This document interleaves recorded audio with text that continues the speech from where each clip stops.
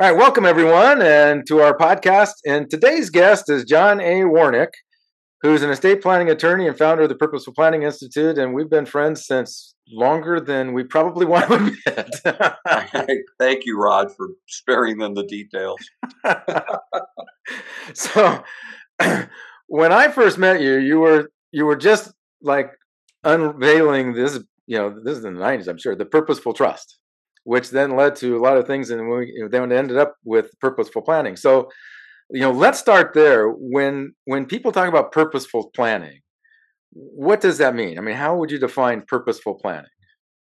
Well, I think it's a great purposeful planning. Purposeful trusts are a subset of purposeful planning. Purposeful planning is what we achieve when we marry the best of technical design, technical drafting, the implementation, with the best of qualitative planning. So the best practices that we might pull from the relational, legacy, and philanthropic domains.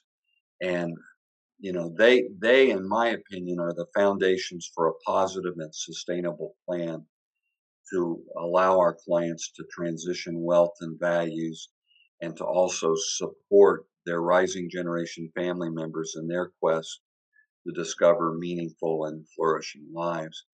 And so what distinguishes purposeful planning is it's holistic, and it's the marriage, or we say fusion, of the technical with the soft or the qualitative, and trying to do both of those, do excellent work in both of those areas, and find very symbiotic ways to marry the technical planning with the qualitative planning. And David York did a work podcast with us, and he was talking about how he used to do all of his trusts or all of his estate planning was focused on assets and taxes, and it supported assets and taxes, and the family purpose went off to the side. And now he realizes that some of his plans probably were counter to what the family really wanted.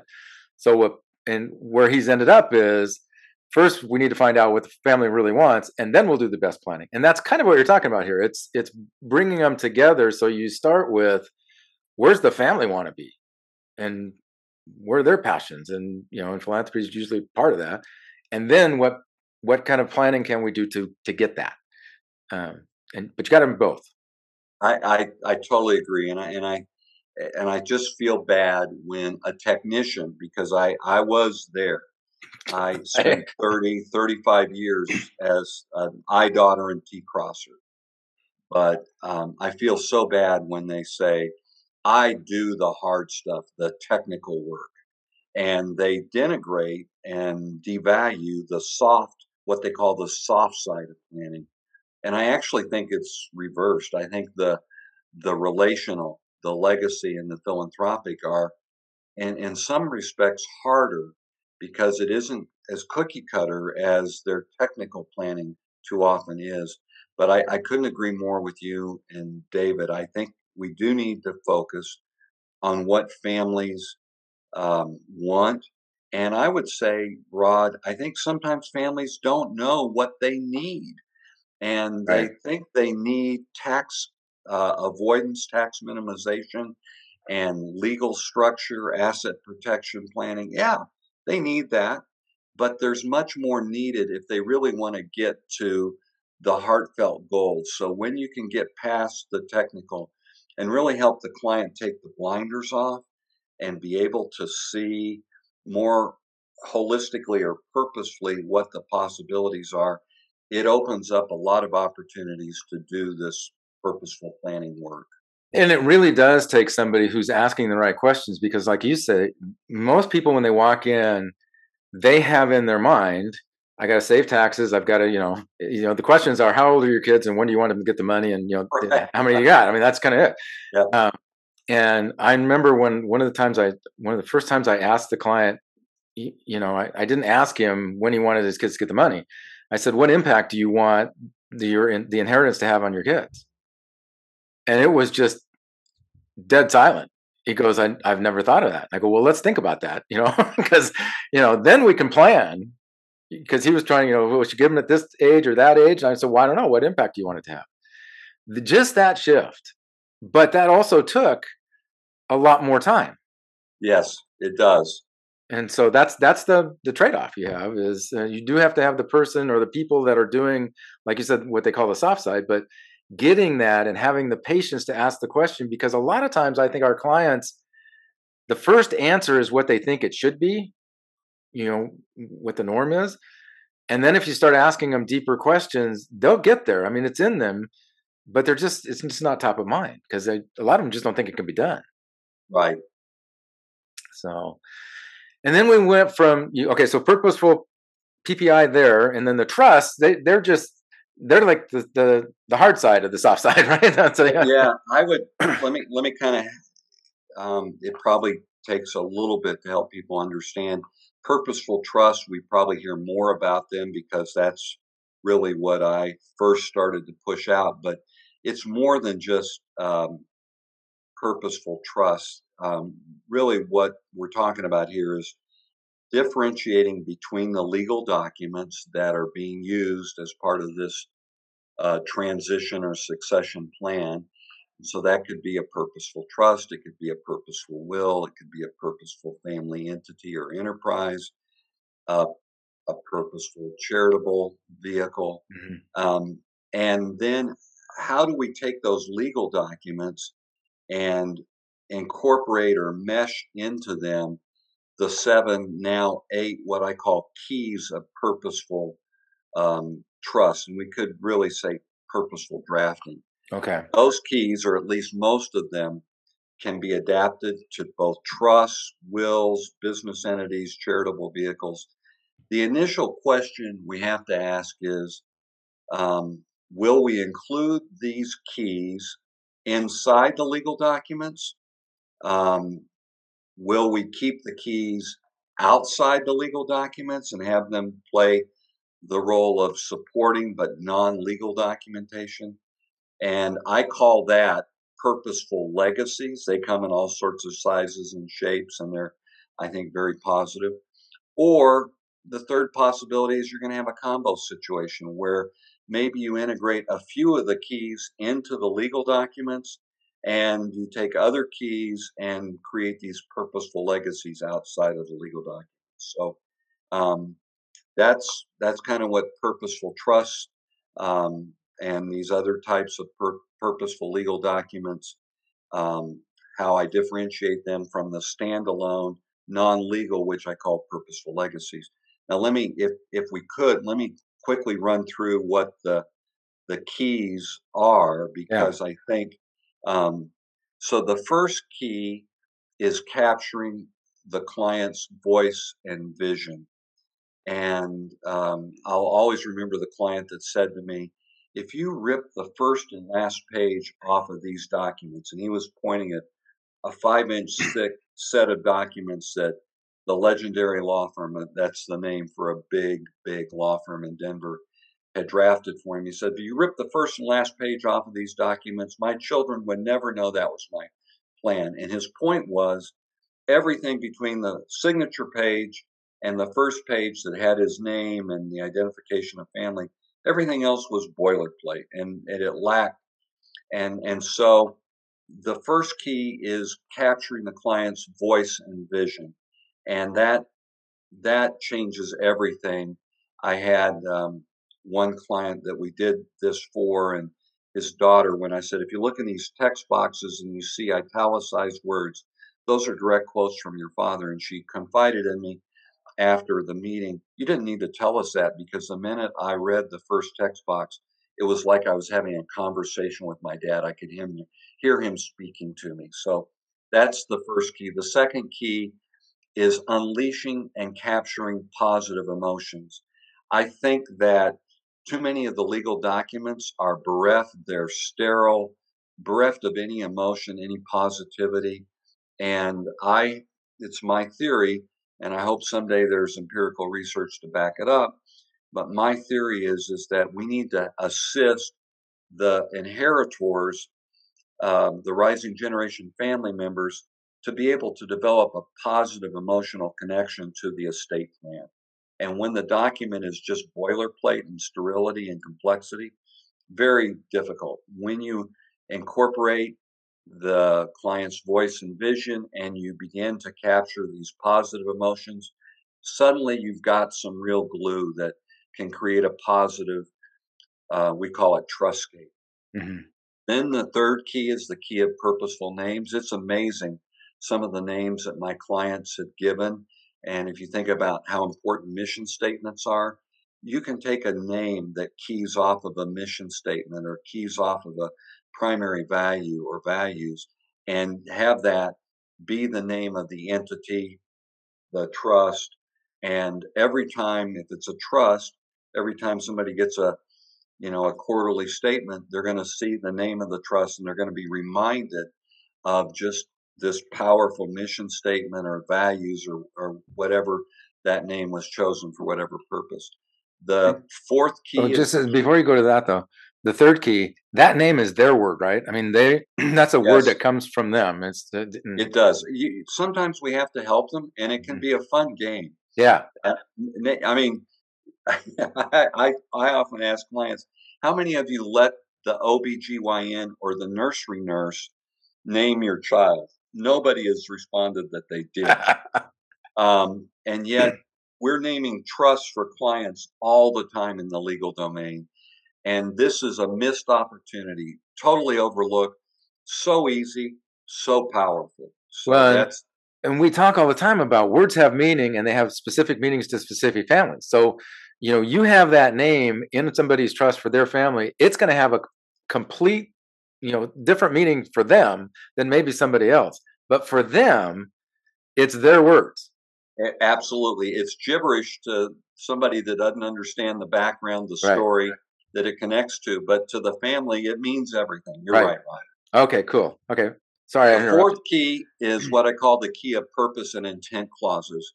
If you look at trusts, wills, um, LLCs, even charitable documents, there's very little other than boilerplate purpose and intent language. When we really stop, slow down, and help clients, and you have to help clients, they can't do this on their own. You have to help them. But when you do help them find the material purposes and be able to express that through purpose and intent clauses, it makes that trust so much more powerful. And I would say this key is the key to avoiding the decanting and the modification of trusts that are so often happening because there's a disconnect and resistance from the inheritors to what the intent of the original settlor was. Yeah. The fifth key is the key of meaning. It's basically bringing meaning into the trust. And then the sixth key is what I call the key of guidance. It's a real intentional effort to leave guidance for the trustees. And then we have an associated key with that we call the key of guide lights, which is for the beneficiaries to give them guidance. Okay. And then the final key is the key of values and virtues. So those are the 8 keys, and not all of these. I've never had a client that's used all 8. Usually it's 3 or 4.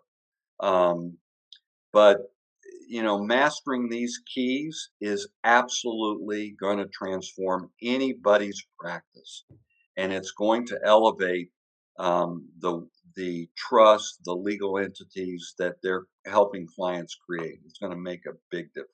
Well, and the other piece to this that just as you're telling me that, talking about it, if you're one of the rising generations and you see this trust and I mean, we were talking about the very first one about capturing, their stuff. I had one client, he was from Savannah, and he's like, good deal. Whenever there was something good, a good deal made it into his thing like several times. And we watched as his kids were reading it, his grandkids, especially his grandkids. They're like, the first time they saw it, they started laughing because that's grandpa. I mean, they knew that. You now have a family for life. It's not just the client that you started with, because you've built a trust with the next generation because they know you listen to mom and dad.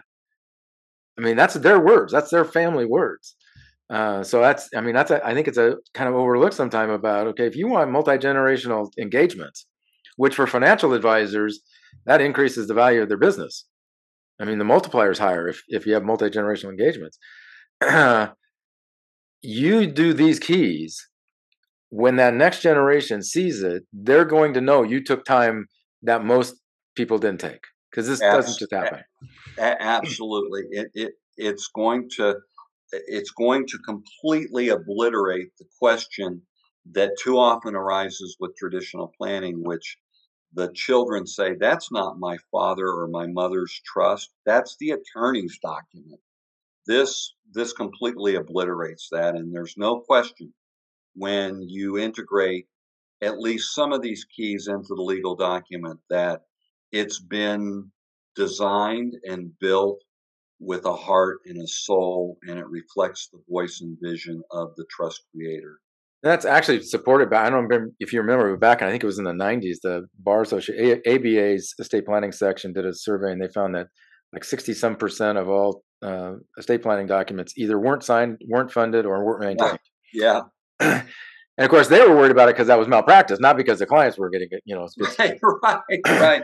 but But yeah, when they asked the clients, the answer was just what you said. The answer from the clients was, "Well, I understood how it was my attorney's, estate planning documents. I didn't understand how they were mine." And if that's the client, their kids don't, their kids are going to challenge that. So I think you're right. I mean, once you have this kind of their language and all that, it really does take away the wind out of your sails to be able to say, "Well, that's not what you know that mom and dad wanted." exactly. So cool. All right. Um, and like I said, this is a purposeful documents, whatever the documents are, is a subset of the planning, the purposeful planning. It is, and I think in addition to the documents, you've got to do all the stuff that you teach at the Heritage Institute, which is, we've got to start these conversations intergenerationally. We've got to, um, work on shared values, and there's so much more than just constructing a legal document that's required to make a plan really sustainable. Yeah, yeah. Now, when you created PPI, how long had you been in business of before you started Okay. purpose planning? Well, I'll try to quickly in 5 minutes or so give you that history and background. So yeah, I had started out as a tax attorney. I realized after about 5, 10 years of practice as a tax attorney I was in a boutique firm. We didn't call them that in those days, but Right. that's really what we were. And after about 5, 10 years, I realized tax court litigation initially excited me, but now was boring me to death. And part of it was we were getting trounced by the IRS. This was in the day of silver straddles and all sorts of other Yeah. ambitious, aggressive tax strategies that had no substance. Anyway, what I began to think, what do you enjoy doing? And what I really enjoyed doing was I'd been kind of become the estate planner of this tax boutique firm. And so clients would come in for their tax shelter work, but they would need an estate plan. And I just thrived on those conversations and helping families design plans for their children and grandchildren. And so that's what drew me towards this. I went through several iterations of growth there, but things changed fundamentally in 1999, January of 99. I moved to Denver I'd been practicing in Nevada and Wyoming previously, and a big law firm, second largest in the Rockies, asked me to join their, we called it Individuals, Trust, and Family Business practice group. And it was a killer group, a killer firm. It was just awesome. And I went from working with ordinarily wealthy Wyomingites and Nevadans to suddenly working with these 8 digit, at least 9 digit, and sometimes 10 or 11 digit clients, not just in Colorado, but throughout the country, really. And Mm. it changed. What happened in a very short time, Rod, is I realized while the complexity of the documents changed and kind of adapted to the increased number of digits in the financial statement, what I was seeing, there was a commonality, which is a lot of dysfunction. In fact, I saw more of it in the higher up The you higher went you go, yeah. more and more dysfunction in the families, or at least it stood out more. You couldn't hide it, I guess. And that started me, scratching my head and asking this question: is there a better way? And the Greeks have a saying, when the student is ready, the teacher will Up appear. here, yeah. Well, for me, within 6 months of my asking that question and scratching my head multiple times, the teacher that appeared was a man by the name of Jay Hughes. And the way that he appeared is in a miraculous way. I don't have time to tell you now. Um, he began working as a family wealth consultant to one of the most successful, wealthiest entrepreneurs our large firm of 275 lawyers represented. And this was a client primarily assigned to me, so I got to carry Jay Hughes's briefcase for 5 years. We were holding 2 and 3 family meetings a year, and it was on the job training on how to conduct meaningful family meetings. And Meetings. Mm. throughout that 5 year period, I belonged to ACTEC, and Jay would say, I know you go to ACTEC meetings all over the country. When you're in San Francisco, let me know. When you're in Boston, let me know. And what he did when I traveled to a Seattle or an Atlanta for these ACTEC meetings, he would introduce me to 1 or 2 people in each of these large cities that had influenced him. They had collaborated with him or they had taught him stuff. And so over that 5 year period, I met about 25, 30 of these amazing thought leaders and industry innovators.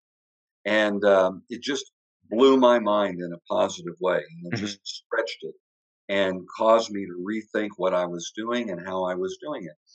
Well, '07 comes, and I'm getting restless, and the engagement Jay had with this firm client ended. We go to lunch, and Jay says to me, "You're going to leave the large firm and you're going to do what I do." And I said, "Jay, you're wrong. I'm going to stay in the large firm and I'm going to do what you do." He said, "My friend, you'll find you're sadly mistaken. You can't do this work at a large law." And 18 months later, September of '08, I found out he was He was absolutely right. right. We were in the middle of the economic blizzard of Right, '08, '09. right. And I had gotten the firm to agree to a marvelous business plan that I had put together with help and input from others. And we were going to create an amazing offering inside of our large law firm. And the firm was going to have to invest about 500,000 over a 2 year period before we thought the firm would begin to realize a significant return from its investment. They were willing to do that, but then they lost their courage in the midst of the financial blizzard. And they said to me one day, "We've had to shut your plan down. We're canceling the meeting we were going to have with the new partners and the consultants that we were going to contract with." Anyway, that was the night I came home and told my wife Jay was right. And so I left. At that point, I wanted to leave and do what Jay did. Um, my wife kept saying, "No, you got to stay. You got to stay." And it took about a year and a half, but finally we came together, my wife and I, and agreed on a plan. And she's been a marvelous support to me. But that plan involved 3 things. One was I was going to compress my law practice to about a third of what I had been doing. I was going to devote about a third of my time to consulting. And the last third, I wanted to create an institute. And I knew to call it the Purposeful Planning Institute. And the whole vision behind PPI was that 5 year period where Jay had introduced me to all these thought leaders and industry innovators. I wanted to bring those 25 or 30 people, plus a lot of others that I was meeting, to an organization and share their best practices and their thinking with others. So, that would include Rod Zeeb. And so in February of 2010, we were just a monthly webinar initially. Right. And we started out, Jay Hughes was our first webinar guest, and we had 102 people show up. 35 people pledged after that they would pay $50 a month to belong. And we grew that first year to around 75, and today our membership's around 450. So that's the story, the purpose behind founding PPI. has always remained number one, to explore and share best practices for wealthy families and families in business. And the second purpose, and this goes back to something the really meaningful work that I saw you doing within the Heritage Institute, is I believed in a collaborative model. Jay was a model collaborator, and I learned how to collaborate effectively with other consultants and learned the humility that I didn't have all of the answers and couldn't address all of the needs. I needed to extend my influence through collaboration. So that was our second purpose. And the third purpose was to help our members discover the secret, the formula to prospering, flourishing as an advisor or consultant doing this work. Yeah, and it's interesting when I was talking with Jim Grubman. One of the comments he made is both PPI and our community. There are no people who think they've got them all, right? Everybody in that community is brilliant. In both communities, they're brilliant, and they're willing to share with everybody else in the community. There is no. Yeah, it is amazing, the sharing, the collaboration, the humility. It's absolutely amazing, Yeah, and and you I'm would think so that there'd proud be of that. more. I did this, and all that kind of stuff, but there isn't. Well, I have to say, somebody once said to me, "Don't you have some barbarians within the gates?" And yeah, we have a few skunks, but they don't. They aren't allowed to stay. They get disinvited. And the reality is at least 95, 98% of our members joining come in for the right reasons. They Right. come to learn and share. And if you come with that intent and not an intent to profit just from, what can I get out of it, you'll be very successful, very deeply rewarded for PPI participation and membership. But if your sole intent is to increase the number of clients you have, you're probably, not a candidate. You've got to, that will come in due Right. time, but it has to start with the humility, the learning, and the collaboration. And step one, and you said it earlier. Excuse me. Step one is, you know, being able to say to yourself, "I don't know it all. Yes. I need other people," and that's kind of hard for some people. But no, it is really true that when you look at the collaboration that happens and the reason people come. I mean, that's the other thing. They come because of that. We do a survey every year of our members, and we go, what's the most valuable thing you get out of the Heritage Institute? And as the guy who creates content, you'd think it'd be content, and it's always the community. I mean, Yeah. that's number one is the community, and it has been for 20 years now. That's And that's what you need though, because if you put this community together, and even I was at Rendezvous, which was the first live one you've had in like us for the last 3 years. right. In 3 years. Yeah. Yeah. And just what happens when people are talking to each other, people learn in just normal conversations because everybody's sharing and nobody's hiding. Uh, and so, yeah, I think that's probably as you watch PPI grow, I think that whole attitude of I'm not here just to get, I'm here to give and to get, Yeah. and it is what makes it different between the static academic world. Yes.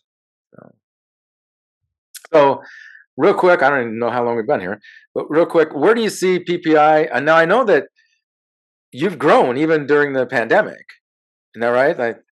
Well, 2020 was the first year that we experienced a decline in membership. So we had been growing at about a 15 to 20% pace, and 2020 took the wind out of our sails. But we're back on that 20% or so growth annually again, and our membership today is at 456, I believe, and that's the highest it's ever been. So we're in a very good position. Where we're in the process of, we're going to be converting PPI to a nonprofit member org. So Okay. it's going to be owned by the members. Um, I realize I didn't build this to um, create a legacy for myself. This is really this community, Rod. You've been instrumental in building it. Courtney Poland, Jim Grubman, Jay Hughes. I mean, so many. I could go on and on and on. There's so many that have contributed to the growth of the community. And now we're in the process over the next year or two of figuring out how do we convert this to a member org nonprofit, and we're gonna kind of step up the relevance of the learning that we Hmm. do. One thing I'd say about PPI is we are um, we're never the primary organization professionally that somebody belongs to, and you'll find a lot of Heritage Institute members inside of PPI. Hmm. You'll find a lot of Sudden Money Institute members inside of PPI. You'll find a lot of AIP members inside of PPI. We do not try to compete with any of those groups. PPI is supporting that, and you do training that is unique and relevant and needed, and you do it better than I think almost anybody else that I'm aware of. And we're not trying to create a designate. We hear suggestions. Why don't you create a purposeful planning designation? That has not happened in the first 12 years of our existence, and I don't see that happening. What I do see happening is we're developing a lot of these mastermind groups. We have two types. One's thematic, where people will select a topic like chief learning officers, and they will get, or Bowen family systems Systems, theory, yeah. and we get 15, no more than 20, sometimes as few as 6 people belong to one of these virtual collaboratories, and they meet usually monthly or every other month virtually, and they're kind of a mastermind study group. And then we have the regional collaboratories that meet either virtually or sometimes in purpose or a person or both. And I see that becoming more and more key to PPI's growth. Connections, helping each other. These collaboratories are absolutely beneficial in that respect. Uh, And I hope if we were talking 8 years from now when we celebrate our 20th anniversary, like you're going to be celebrating come May of next year, that we will see PPI will have over 1,000 members. That will continue to be this. We're proud to say we're the most disciplined, diverse professional organization in the world. yeah.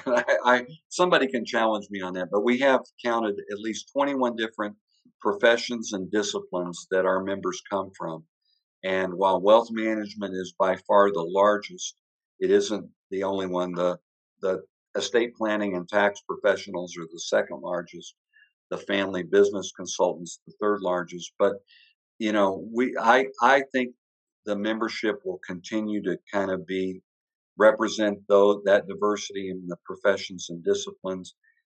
We'll continue to see our members be very early on the early adopter and pioneer scales, and I look forward to hopefully being alive in another 8 years to see So where seeing our all this, yeah. and I think you're on the right track. I mean, you think about a CAP. I was on the board for CAP when they were started doing their own training in like Dallas and different, when they had the groups, and it changed the whole dynamic because you're working with people, you're meeting with people who you're going to be working with in meeting. I mean, in so communities like that, is in the regional ones, both the thematic and the regionals, that just builds that symbiotic thing that we're looking for. I mean, and it makes it easier when you've got physically you're in the same kind of area, that you can get together. Of course, now with virtual, you still have the problem of time zones. Right. Yeah, that is challenging, particularly as you were saying to me earlier. If you've got somebody in Australia or Right. somebody in Great Britain or Israel or Switzerland, the time zone differential becomes very difficult. Yeah. Well, and even we had one meeting where we had somebody in Hawaii and somebody in London. So you know, it's another one of those 12 hours. You're one way or the other. So yeah. Yeah. I really thank you for this. I'm glad we got this time. So, how does people, if they want to know more about PPI, what's like the website? How do they get to know more about you and PPI? I think the best way is to go to our website. It's www.purposefulplanninginstitute.com, and it tells the story. And please feel free to reach out to Julie DeRose, our director of operations, or myself, and we'd be happy to have a conversation with you and help you get integrated into the community. Okay, I'm going to denigrate you a little bit, and you know, if it weren't for Julie, I don't know that Oh this my place would. gosh. That is so true, Rod. I mean, Julie is the glue that has kept this organization together and overcome my lack of organizational skills. She's amazing. Yeah, so and Lori's been the same thing for us. It's amazing how we've grown since Lori has been the one that's she's what's nice is she's like, and the same thing with Julie and you. She's my yin to yang kind of thing. We're Yeah, completely exactly. opposite. Exactly. We complement each other. Yeah. Yep. So, well, thank you very much, and hopefully people enjoyed this. And if you do, send it to other people that you think would like this, and we hope you'll listen to the next podcast. Thank you, Rod. Great privilege. Thank you. Thank you. Yeah.